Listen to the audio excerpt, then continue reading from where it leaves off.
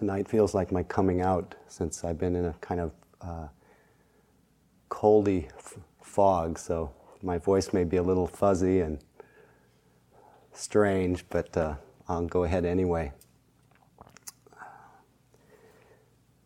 I wanted to piggyback a little bit off of Jack's talk from last night. I wanted to enter into this talk with a few teachings from one of my favorite gurus, and probably one of your favorite gurus, Calvin of Calvin and Hobbes. And this is a two-part teaching. The first one, Calvin is in the middle of his math class and raises his hand to ask Miss Wormwood, his teacher, a question. He says, "Miss Wormwood, I have a question about the math lesson." She says, "Yes. Given that sooner or later we're all just going to die, what's the point about learning about integers?" Miss Wormwood says, "Turn to page 83, class." And Calvin, with his head on his desk, says, "Nobody likes us big picture people."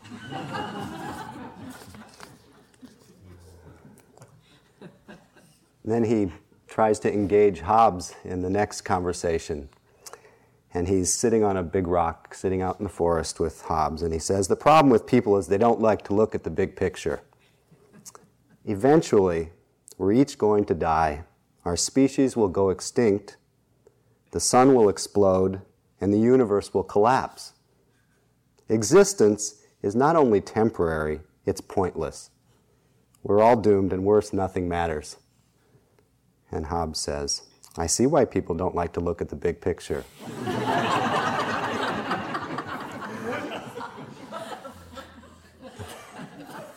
And Calvin responds, "Well, it puts a bad day in perspective."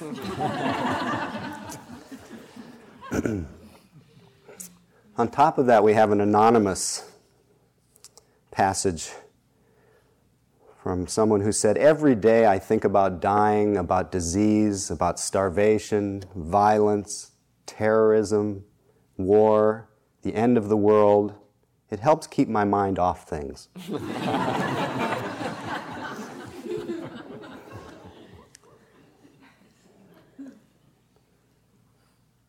So we know in actuality that opening to the enormity of suffering and the nature of reality doesn't really keep our mind off things. In fact, it begs a very deep question. And it's about suffering. It's about, why do we suffer?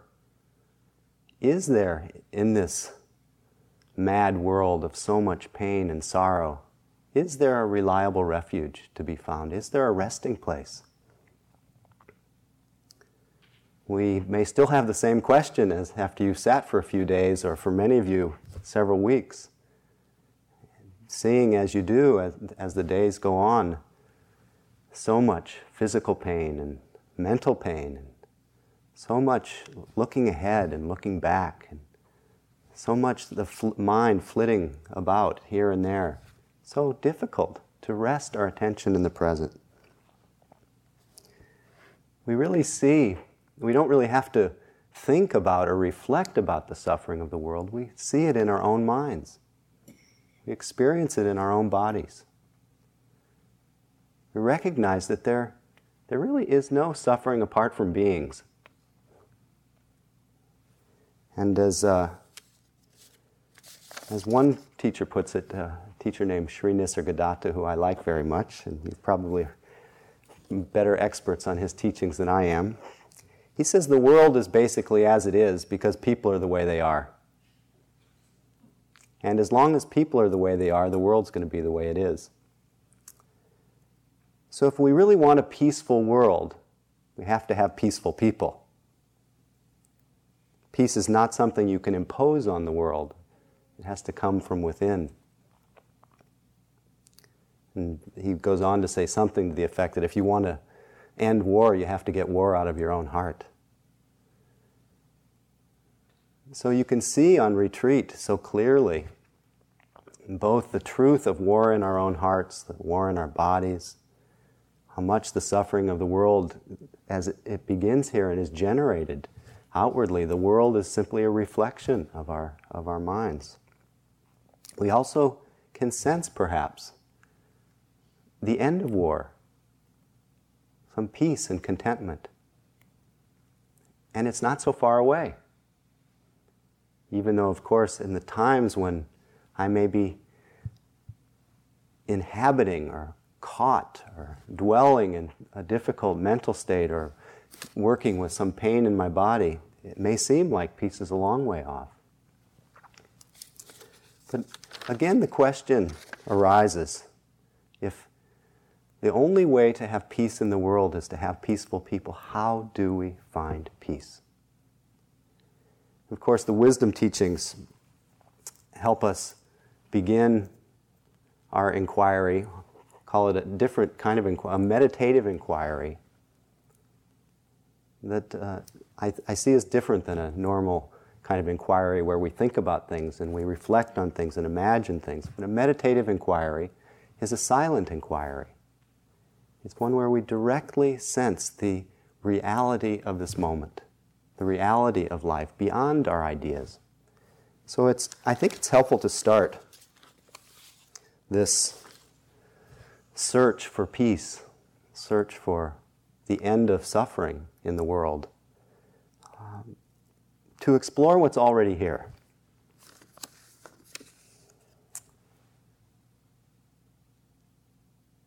The Buddha says that nirvana is your nature. Nibbana is your nature, and it can be realized.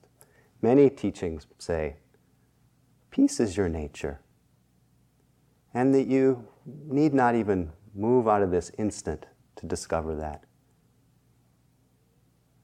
And so you hear it from all different angles, that the kingdom of heaven is within. It's here now, not after this or not after that, but here, now. So one of the ways that we can sense, perhaps, as we start our inquiry, even in the midst of a retreat where there are many ups and downs and our mind goes here and there and dealing with an amazing array of hindrances and delights, it's helpful to start with the bare bones. What's actually happening in this moment before we think, before we remind ourselves about ourselves. So just for a moment, just as a basis for continuing this inquiry, let your last thought that you just had prior to these last words, let that last thought go. And just before the next one arises, just let your attention rest in this openness between your past thought and your next one. And what dawns quite naturally in that openness? It's not created, it's not manufactured, it simply is present in between the past and the future. Just now.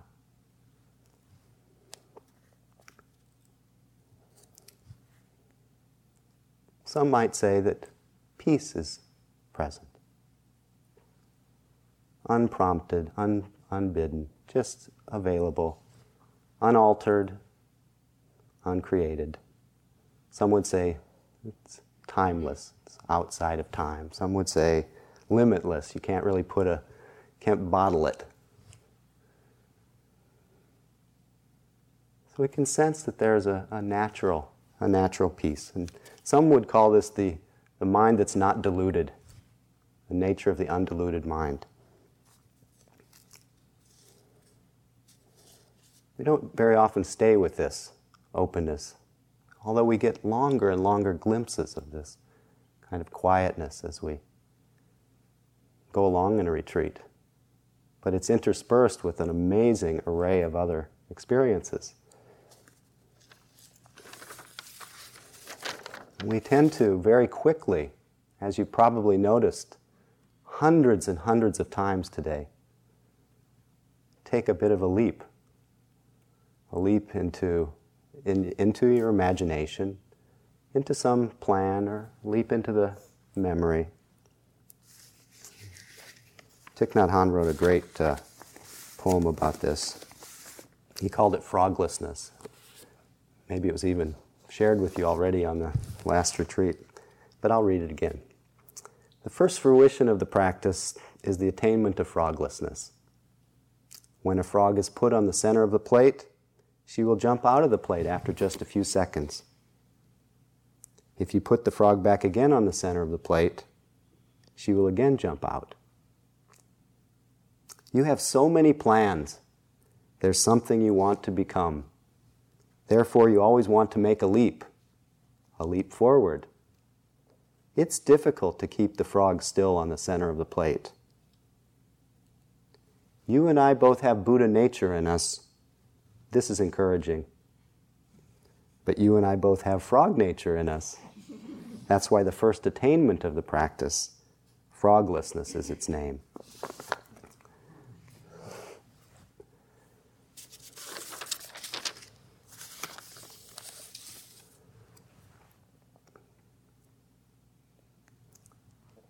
So it's often during this period of frog nature that we find ourselves clouded, absorbed, inhabiting a world of thinking. In fact, we spend much of our lives inhabiting our thoughts, living in the dream created by our thoughts. And you probably spend a lot of today that way. It's natural. It's because it's well practiced. What we experience in our minds as you sit is the result of what you've practiced over and over. So it's no surprise, and it's not because you're bad or good. It's just that's what happens. But because we haven't so much attended to this very carefully, noticed how it happens, notice its nature, sense more and more the difference between those moments and perhaps the simplicity, the beauty, the profundity of those moments when we're not absorbed in our thinking, and the effect of the times that we are absorbed through our lack of attention to the details, to the process of what occurs. We spend a lot of our time practicing, conditioning the causes of more suffering, of more dis-ease in our lives. And you can understand this, one of my favorite poems from Noshil Kempo, it's the effect of all of this. You can understand this just reflecting on your practice during this retreat. He says in his poem, "Rest in natural great peace. This exhausted mind, beaten helpless by karma and neurotic thought, like the relentless fury of the pounding waves in the infinite ocean of samsara. Rest in natural great peace, this exhausted mind." We get exhausted from the turmoil of being absorbed in thinking. My friend Anna passed on this tidbit of information to me once about a question that was asked the famous Thai master Ajahn Buddhadasa. When he was very old, before he died, he was asked to survey the world and give his opinion on the world. And he could have said anything about the world. In fact, he could have probably given an incredible dissertation. And when he finally looked up to respond to the question, he said 3 words: lost in thought.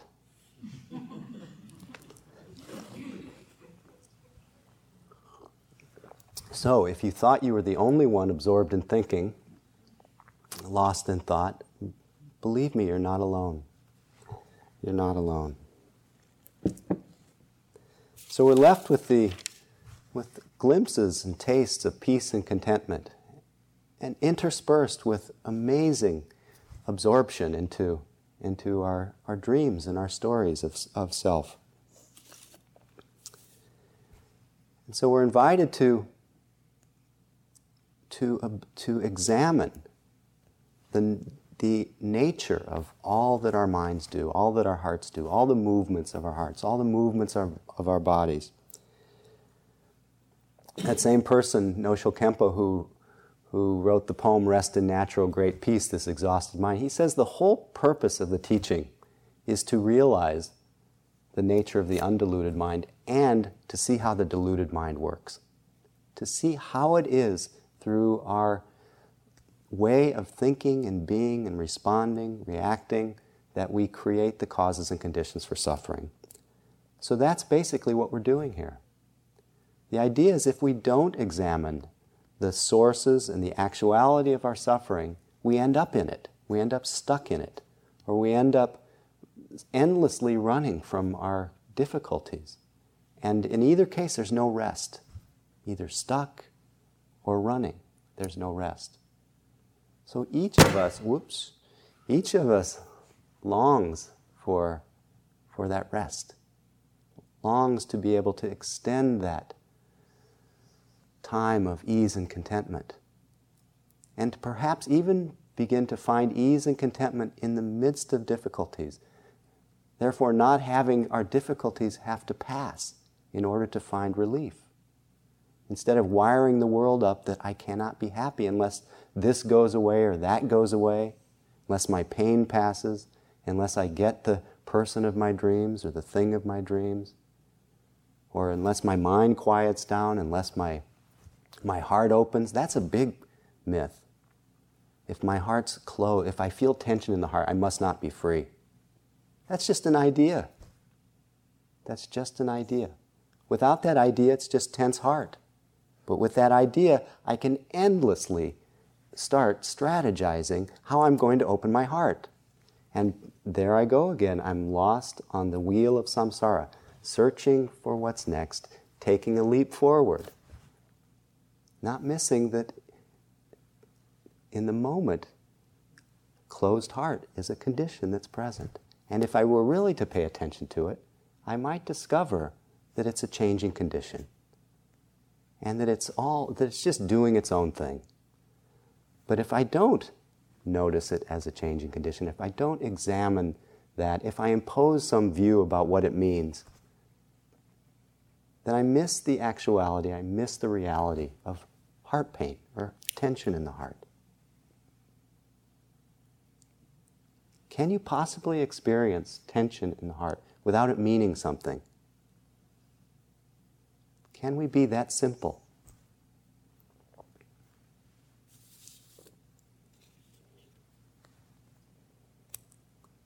I'd like to spend a little more time exploring the ways of the deluded mind, since that's the place where we live a lot of the time. And what we see our minds do on retreat. It's at this point, especially for the people who are here in the early part of the retreat, where a lot of discomfort starts to arise in the body, and old memories and intense moods and emotions may start to arise, and there's a tendency to really start that leap forward, to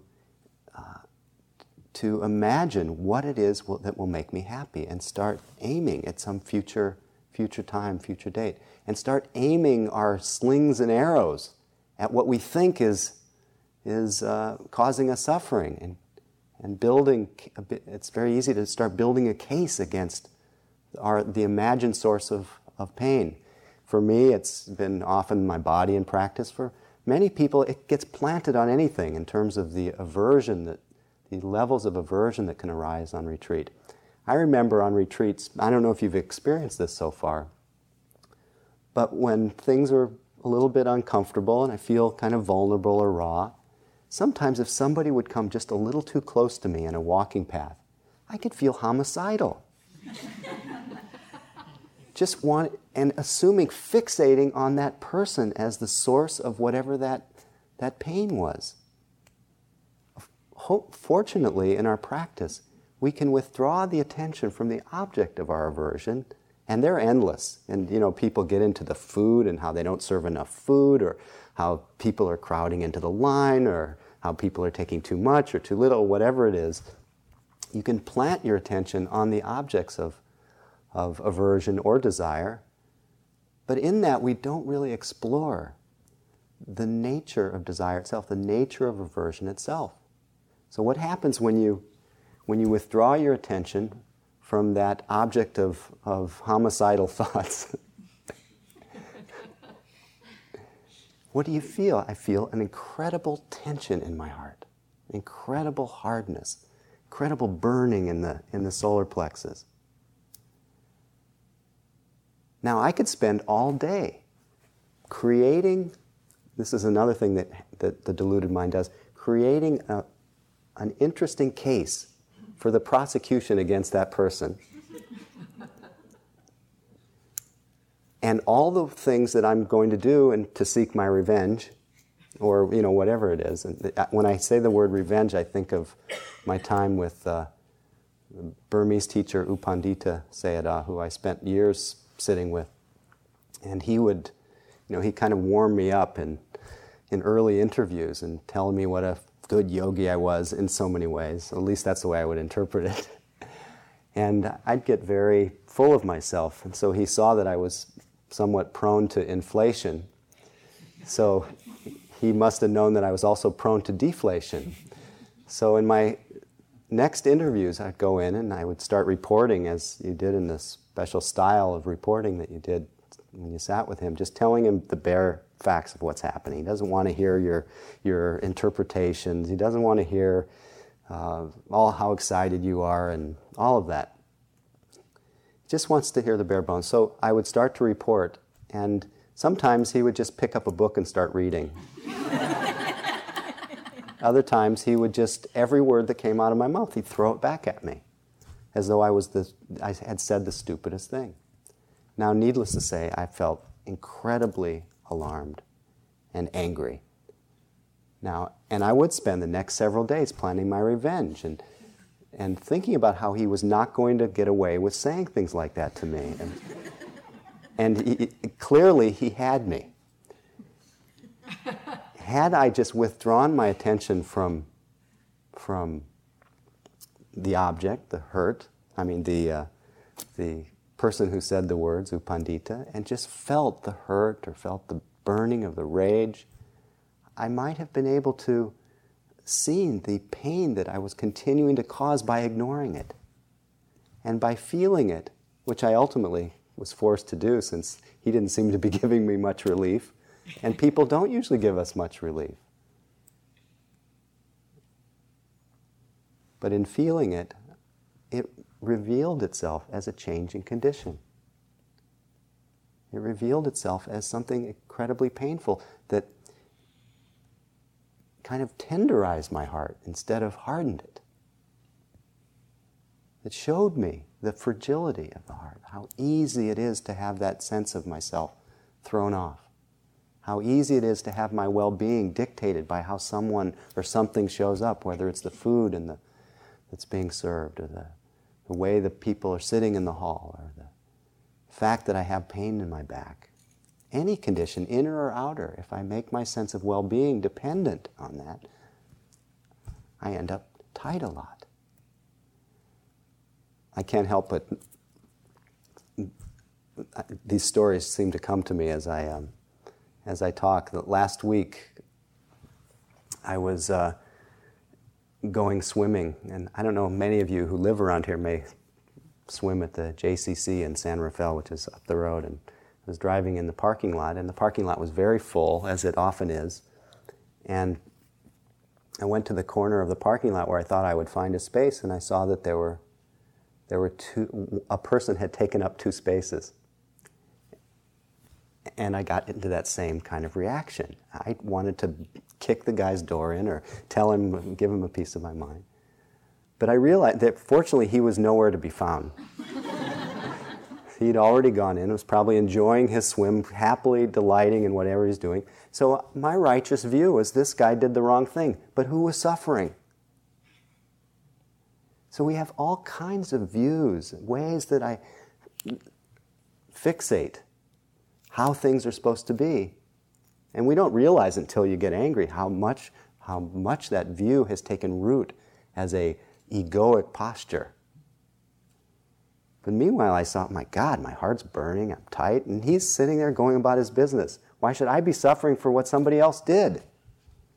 So anyway, it helped it helped me get over myself a little bit. So that we do the same thing with pleasure. And you see how your mind goes out of itself in search for something more pleasurable than what's going on. Whether it's that search for the end of the sitting, the bell ringing, the assumption is the classic example that I think I learned first from James. That there's this view that the bell is going to be the secret for relief in pain. If only the bell, it's that if only mind, if only the bell would ring, then I'd be happy. See, you laugh because you recognize yourself.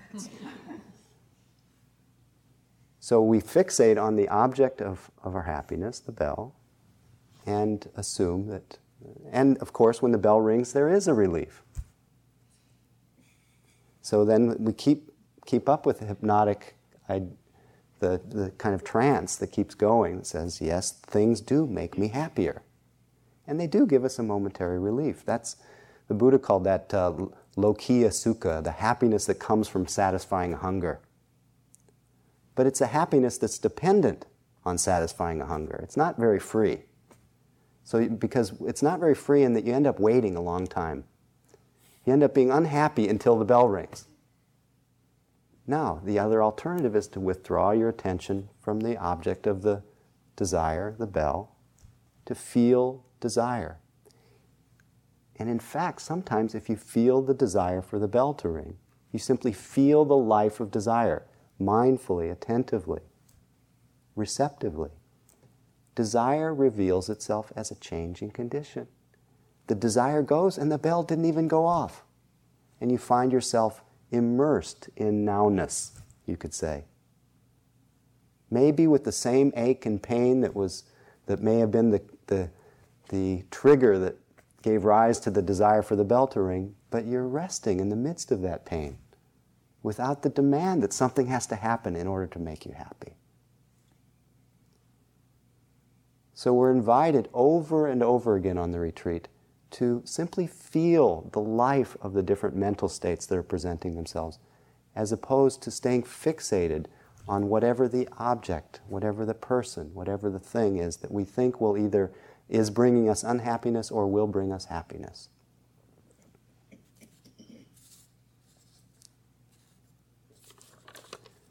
Now, we can spend a lot of our time paying attention to these movements of mind. This is what is most common and natural for each of us. So it's important that you have great tenderness and mercy as you see how much of the time your mind flies from pain and searches for pleasure.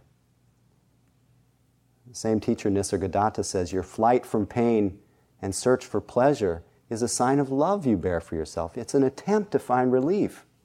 We don't realize that in chasing after the objects of our desire or our aversion, we end up sowing the seeds of more dissatisfaction.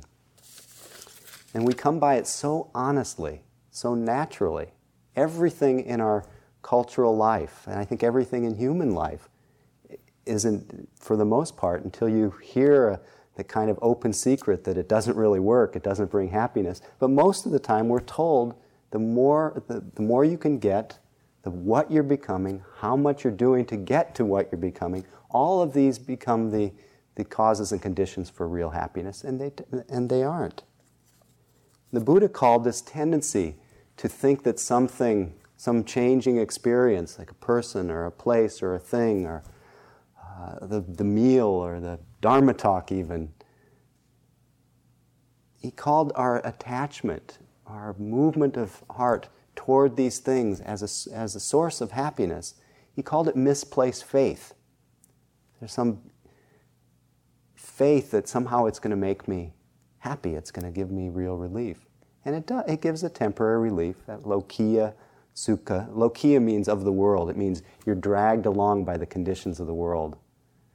It's of the world, dependent on conditions. That kind of relief we get, but we don't really get what the Buddha pointed to, which is another kind of freedom, a freedom it's not about the satisfaction of some hunger, but it's about being free of hunger itself. A freedom that doesn't depend on what's happening.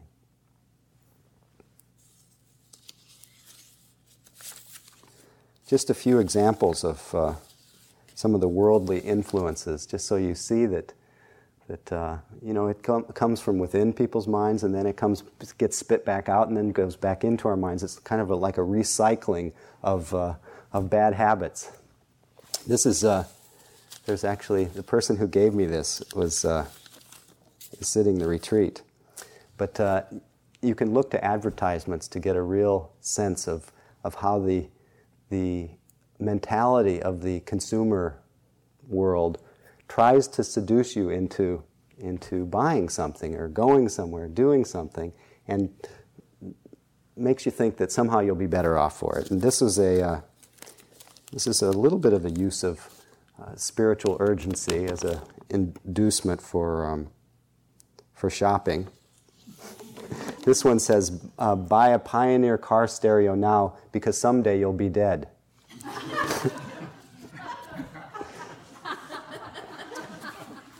And then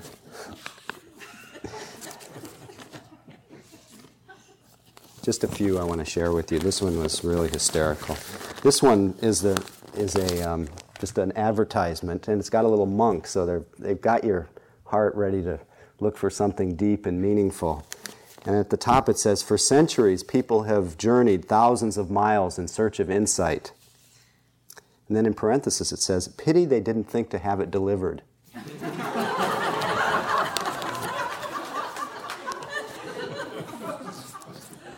Then it says, what is the meaning of life? What is the path to eternal wisdom? What is the yin and what is yang?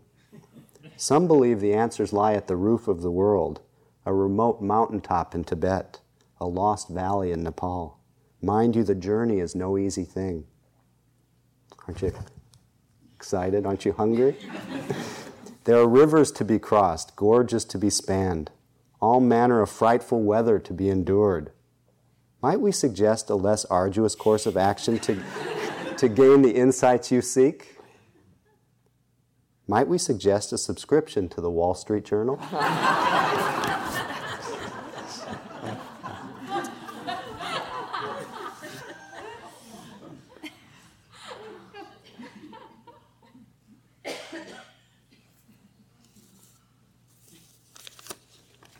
One last one. This is the latest way that this search extends to how we relate with our bodies. Because our bodies, as you can probably feel and notice if you look in a mirror, although it's sometimes a good idea to cover your mirror at retreats, but if you notice, we're all aging a little bit. This one, I lost the front part of it. Well, basically, this talks about the newest fad in the youth movement. Not in the youth movement, in the staying young movement, anti-aging movement. I'll just read you the first few paragraphs. This is from the New York Times. It says, on a sunny morning recently, an elegantly dressed woman strolled down Fifth Avenue, turned into East 72nd Street, and strode past million-dollar limestone maisonettes into the office of Adrienne Denise. The patient, a fashion publicity agent from the higher rungs of New York society, asked not to be named, but revealed that she visits Dr. Denise's clinic to receive her weekly dose of the 1990s version of Youth Elixir, human growth hormone. Dr. Denise, a trim blonde with skin that is smooth but oddly hard to the touch, is not your is not your average physician. A series of injections of human growth hormone at her clinic, she maintains, gives patients glowing skin, increased muscle mass, elevated sex drive, a lighter mood, sharper mental acuity, etc., etc. Then it goes on to talk about Dr. Ronald, he's quoted here, Dr. Ronald Klatz. He says, we're not about growing old gracefully, Dr. Klatz says, who's the group president who practices in Chicago. We're about never growing old. This is a little bit of a search for the future. Gary Simoneau, 37, a private investor in Manhattan who's been taking growth hormone for 1 year, said, "My health and my quality of life are major issues for me." Speaking by cellular phone during a workout at the Reebok Sports Club on the Upper West Side, he says, "I used to be a hedonistic yuppie of the 80s who was only concerned with his Mercedes-Benz. Now I'm a hedonistic yuppie of the 90s who's only concerned about his health and well-being, and he'll do anything for it." So it's not that we shouldn't do anything for our health, but you can see this all engenders a kind of toppling forward into hope for safe landing future. So this is one of the ways the deluded mind works. It doesn't understand that time is running out. Time is now. Tend to have this view. We imagine the future, we imagine the past, and somehow give them some reality as though there really is a future and a past. And we live so much in the reality of the future and the past that we don't see that they're just thoughts. Thoughts of past, memories arising in the present. Thoughts of future, a picture rising in the present, we call future. As Alan Watts says, only an eternal now.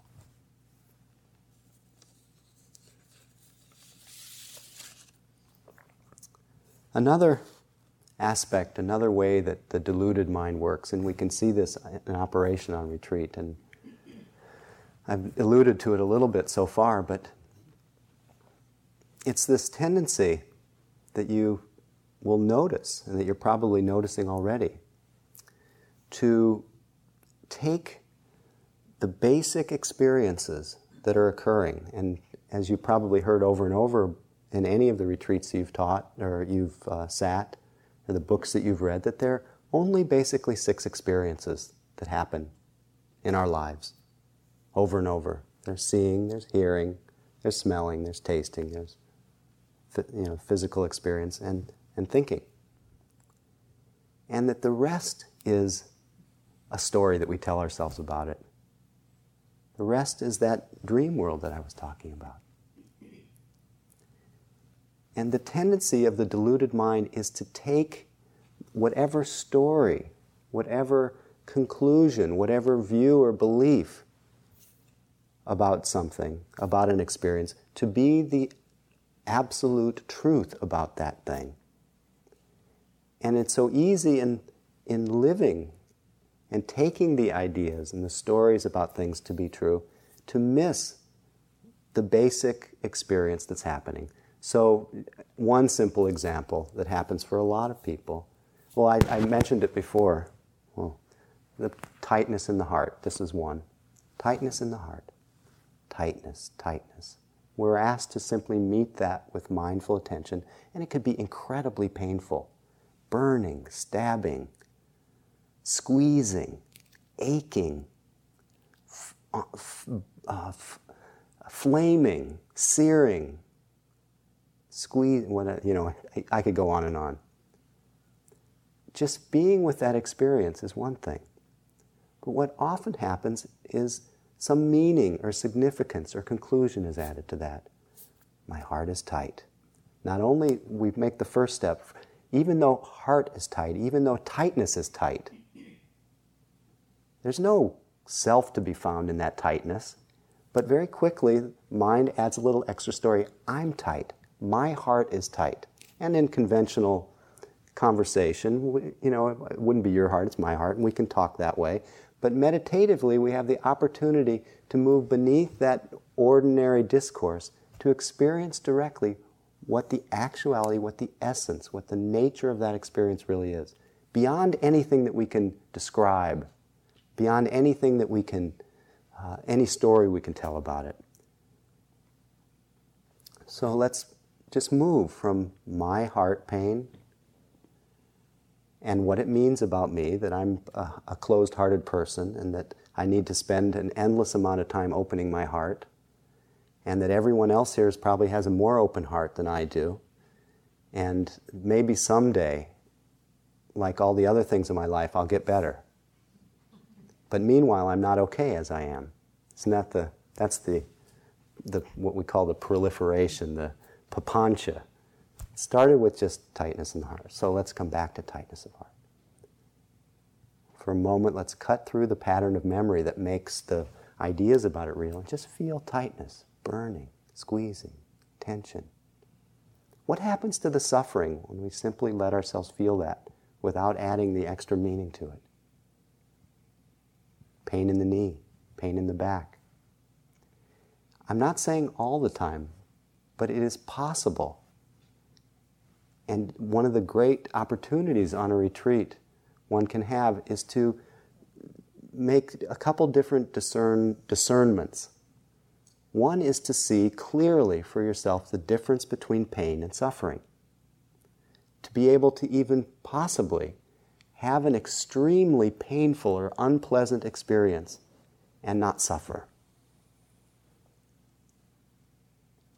And to see that we have generally in our habits fused these two together. As though as long as there's pain, there's suffering, and it means something serious. And sometimes there's a meaning to it.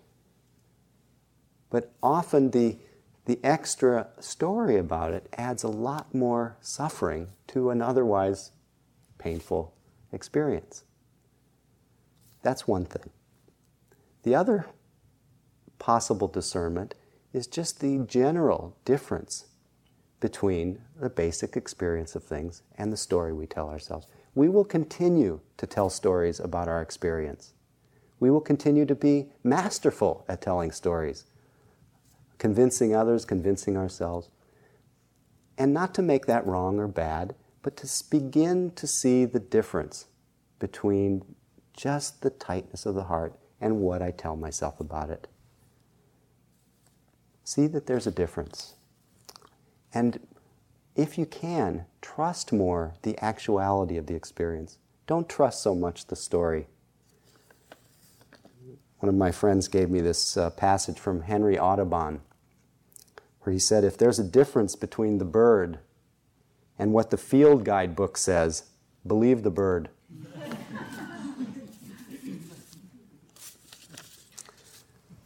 Often, once this process of what we call papancha, this proliferation of thought, gets added on to the basic experiences, these 6 basic experiences, we tend to get scared and tend to try to predict what's going to happen in the future,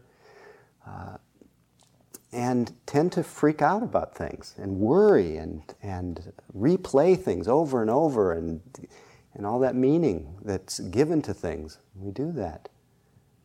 And actually there was a recent article in the New York Times where there was a long study that was done on people's capacity to predict future feelings. And it says that people are dismal at predicting how they're going to feel in the future. Yet all day long there is this tendency to assume we know what's going to happen and then often freaking out about it.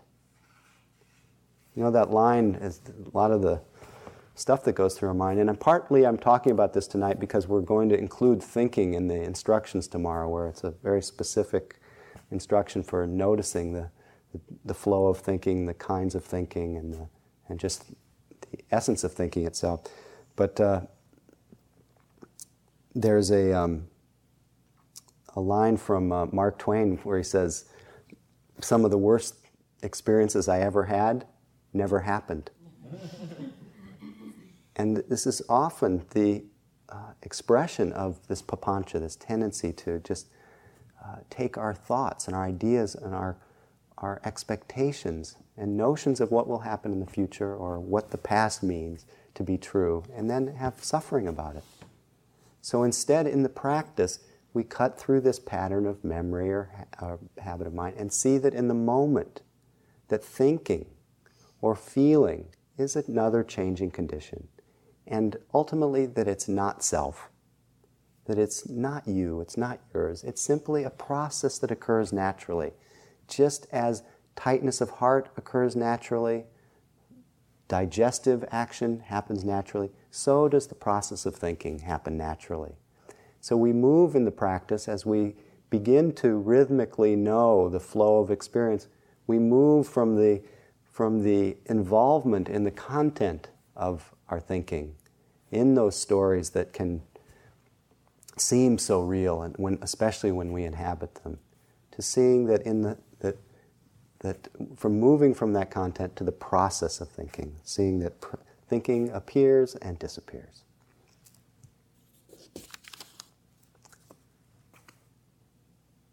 Again, this tendency to overlay our experience with ideas and notions of what will happen in the future, or what it means about us, is a form of delusion.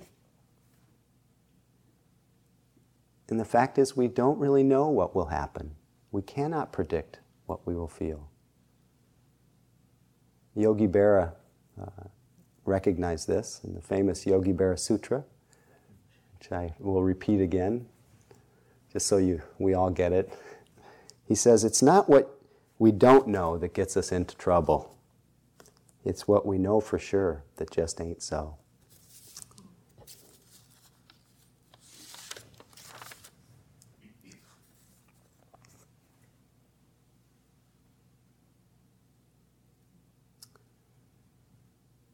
So a little bit of this talk has been about how to work with the different mental states that come up, the different difficulties of body or heart, mind.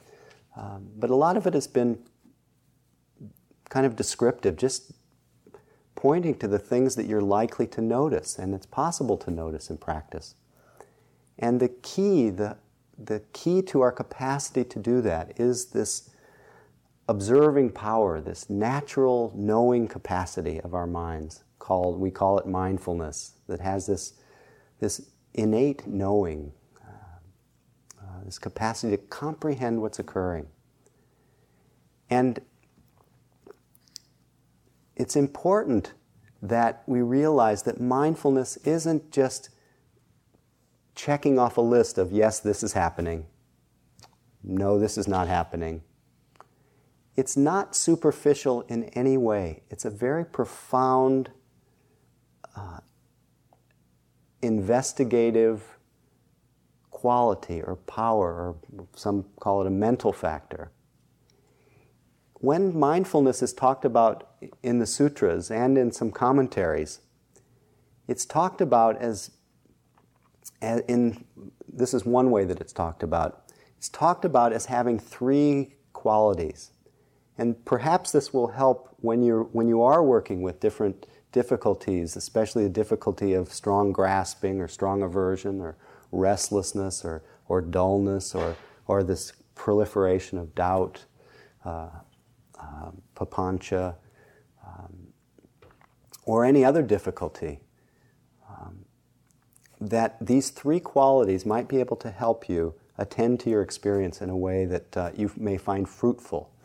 These three qualities, as they're talked about in at least some of the commentaries, are first one is called confrontation. Of course, this is, some of the language of the teachings is very militaristic and kind of patriarchal, and we'll work around that a little bit. But confrontation means simply that you let whatever it is come fully into awareness, that you're, in a sense, face to face with whatever is occurring. It's not like you're glancing at that pain in the knee from the side. It's not like you're glancing at the sense of that mood or that quality of dullness or that feeling of wrath or anger. You're not glancing from the side. You're feeling it directly, letting the mind come face to face with that experience. The second quality that you can bring to these different energies to help, again, cut through the tendency to then build a case about them, and just to be with their nature, their essence, with their actuality, is the second quality is called non-superficiality. That means you sink deeply. You let yourself sink into what's being felt or observed. You don't just stay on the surface.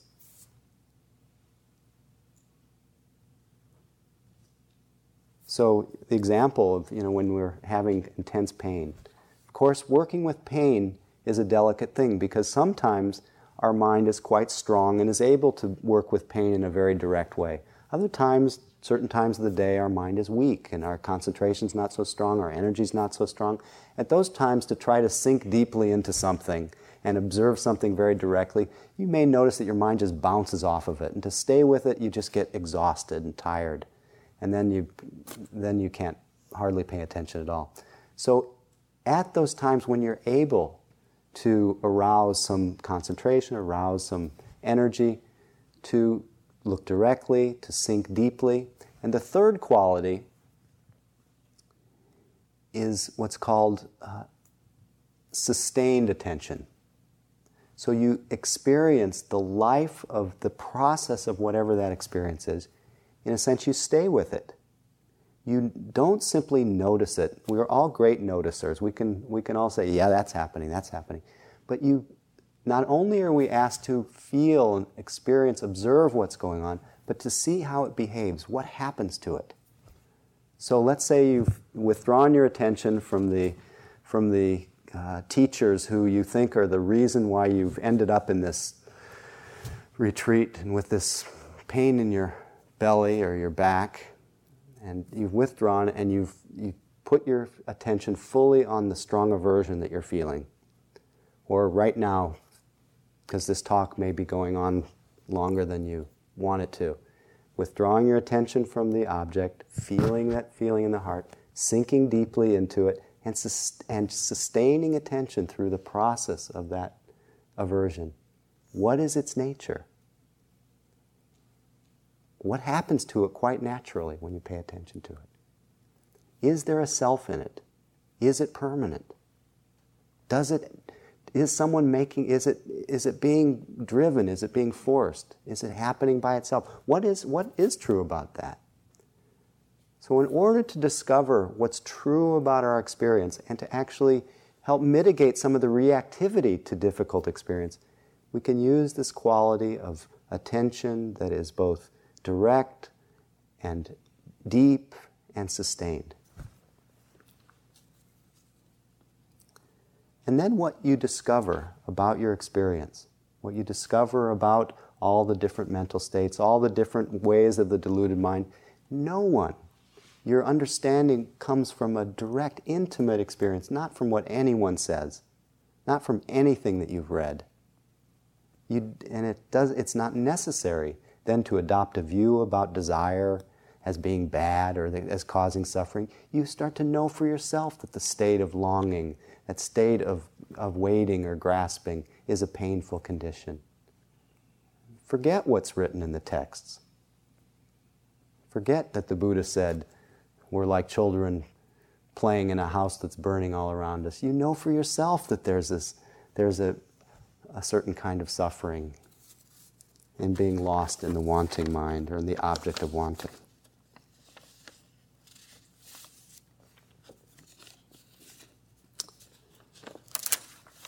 So I think that's enough. I'd like to close with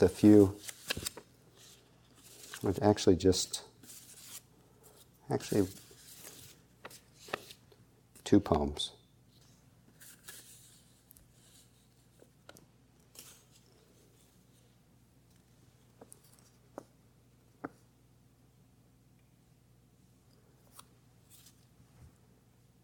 One refers to that ever-present, available wakefulness that is uncreated, is natural, that can always be referred to.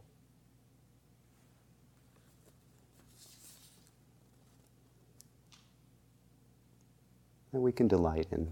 This is from Derek Walcott, from his book Sea Grapes, called Love After Love. He says, the time will come when with elation you will greet yourself arriving at your own door, in your own mirror, and each will smile at the other's welcome and say, sit here, eat. You will love again the stranger who was yourself. Give wine, give bread, give back your heart to itself. To the stranger who has loved you all your life, whom you ignored for another, who knows you by heart, Take down the love letters from the bookshelf, the photographs, the desperate notes. Peel your own image from the mirror. Sit. Feast on your life.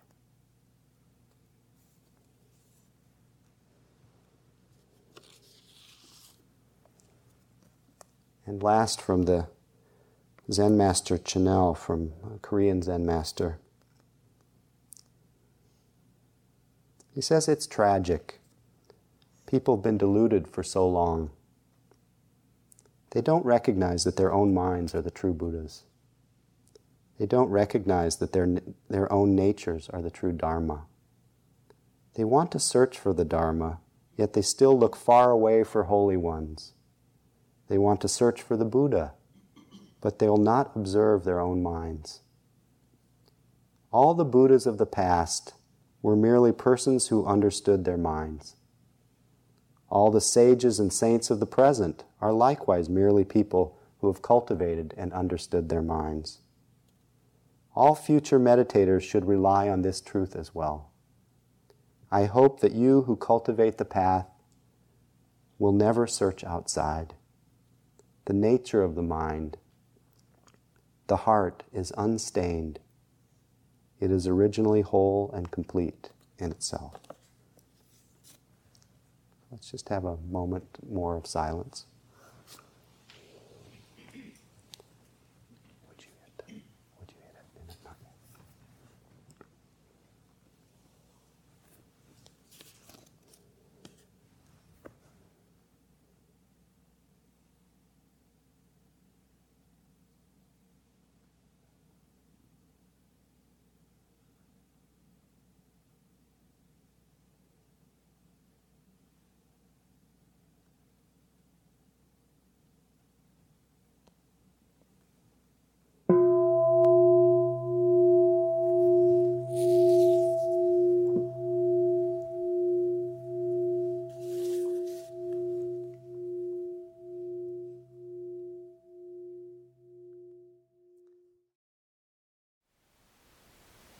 Thank you for listening.